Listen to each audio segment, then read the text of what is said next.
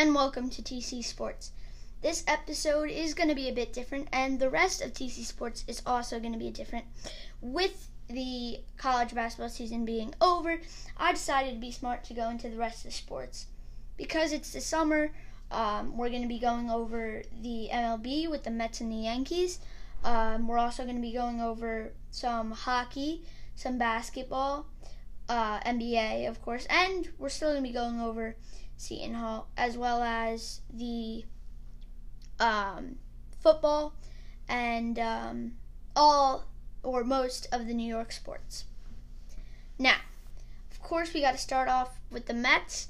I assume Mamoukelashvili is going to continue with the draft. I don't think he's going to get picked, but he's going to be a very good player in Europe. And then you also have Miles Cale, who I think is still going to the draft, as well as Shavar Reynolds, who has moved on and is now going to Monmouth. Now, also you have Rutgers, who is the state rivals, who has picked up many transfers. Seton Hall has two, and also have Ron Harper Jr., and other people coming back with them. So that's going to be a struggle. Now, let's go back. Let's start off with the Mets, my first segment with them. They are in first place in the NL East going into the All-Star break, which is unofficially the first half of the season. They are 47-40. DeGrom has been lights out. Their star pitcher, a 1.08 ERA, which is absolutely phenomenal. He struggled in his past few starts, but has really been doing great. Didn't go to the All-Star game because he needed some rest, and vouched for his teammate, other fellow pitcher, Taijuan Walker, to go. Now, Taijuan has been a surprise in the making. He has absolutely dominated this season. He has a 2.50 ERA, which is the second best on the team. He is 7-3 when he has started, and he has really shown what he can evolve to. He will be in the All-Star game, even though I don't think he will pitch. And he has shown and given the Mets, even though through all their injuries, he's kept this team together and gave them a couple extra wins, which maybe with somebody else that wouldn't have happened. Now, the Mets hopefully will be getting some pitchers back, including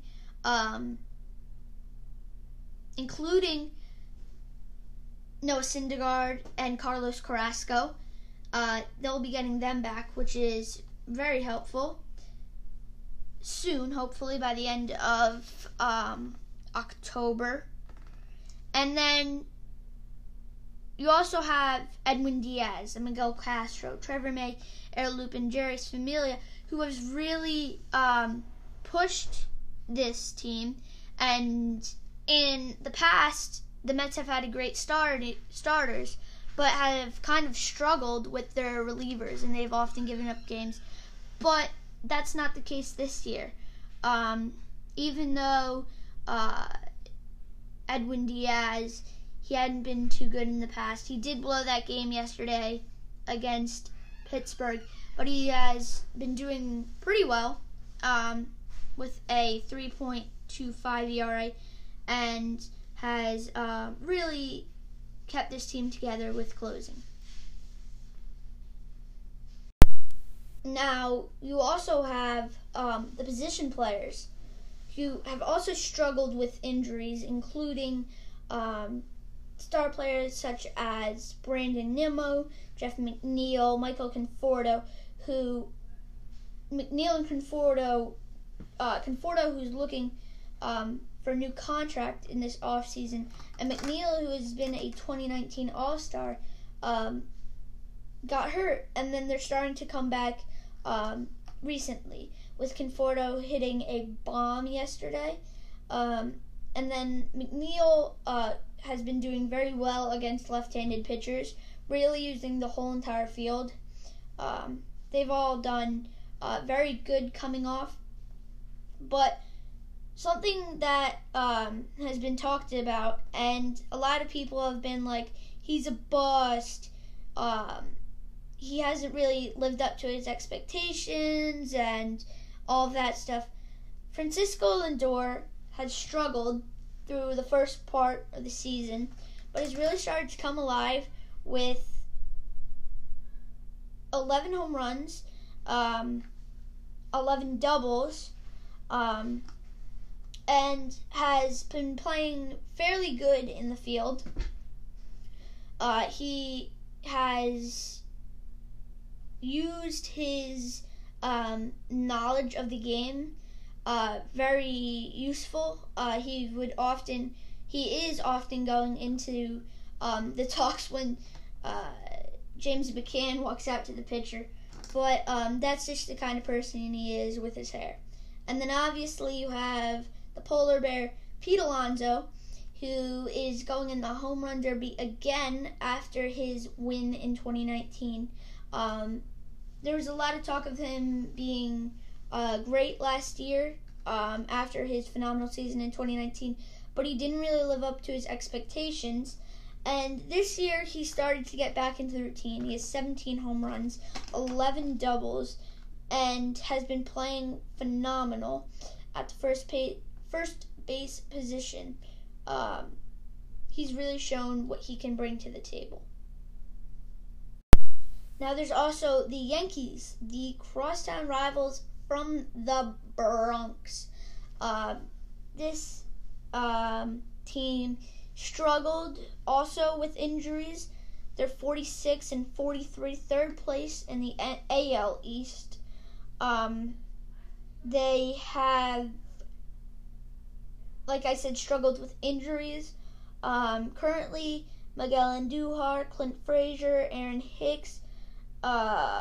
You have Corey Kluber, Michael King, Darren O'Day. All of these players who have made contributions in the past haven't really been healthy. And that seems to be the case with the Yankees last year. They lost Aaron Judge. Stan got hurt a couple times. They haven't really been doing too well on the injury side, but that's the same with the Mets. They've started to wake up offensively, the Yankees, but now, in the beginning, their pitching was great and their hitting was bad. Now their hitting is great and their pitching isn't that awesome. Garrett Cole was throwing lights out. He finally got back at it a couple of days ago, but he had to adjust to not using that sticky stuff if that's what he was using. Other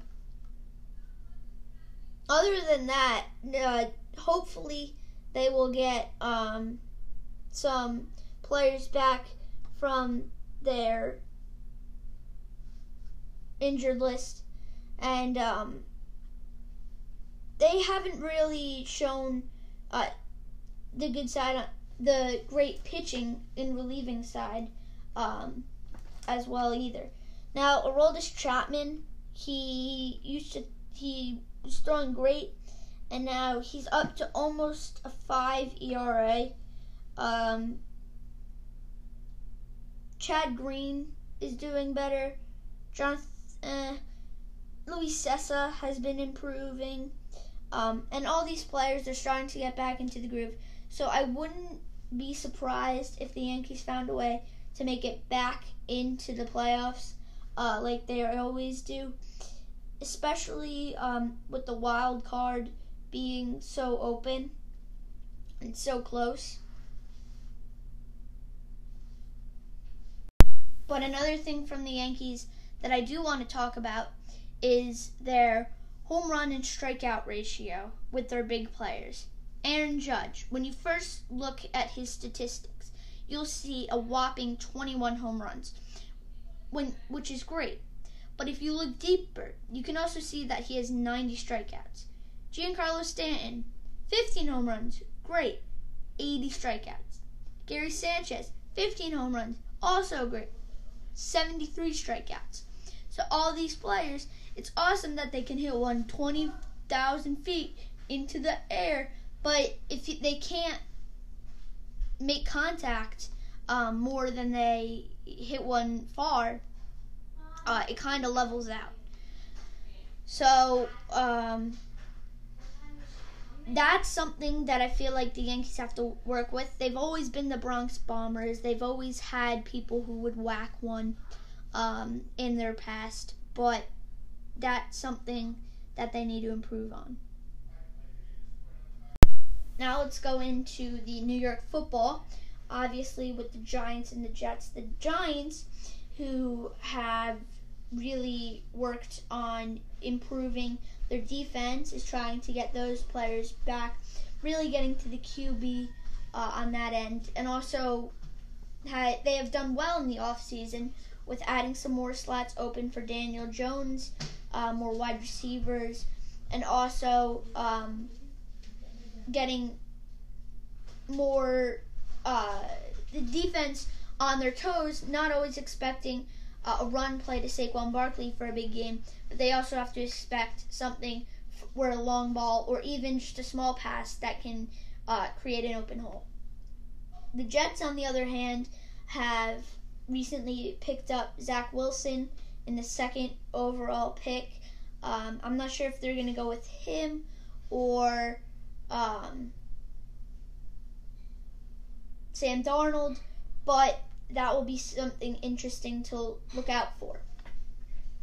Finally, or not finally, we're going to go into the hockey situation, which we obviously thought had at least a shot at finally bringing home a title for New York with the Islanders.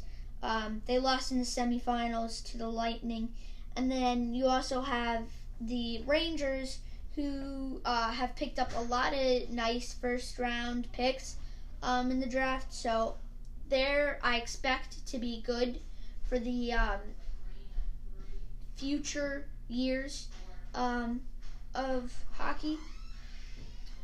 And then lastly, we have the NBA. This is the final. We have the Knicks, who made it to the playoffs and lost to the Hawks in the first round. They went, 1-4, and I expect them to come back better next year, and hopefully make it to the second round even better. But then the surprising thing, the big three of the Brooklyn Nets, Kevin Durant, James Harden, Kyrie Irving, and then the side players with Blake Griffin and everyone else that they have picked up, couldn't come through and lost in the playoff game, which was very surprising. A lot of people thought that they would make it, but they lost to the Bucks, who of course are now in the finals. They're 1-2 with the Suns. That's coming up the next game, but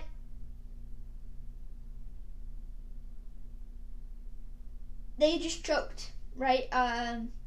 They did make it a 7th game, but in that 7th game, they didn't really show much of a fight. You know, they lost 115 to 111. In the other game, Game 6, they lost 104 to 89. They need to work on their defense coming up, and I think if they can do that, they can be an extremely great powerhouse team. Thank you for listening to this episode of TC Sports. I have not set a date on how often I will do this. I hope it is soon, and I'm really excited for expanding from not just Seton Hall basketball to around the entire New York sports community, and I am excited to continue to do this. Thank you guys for listening to this episode of TC Sports. I hope you all enjoyed. Have a nice day.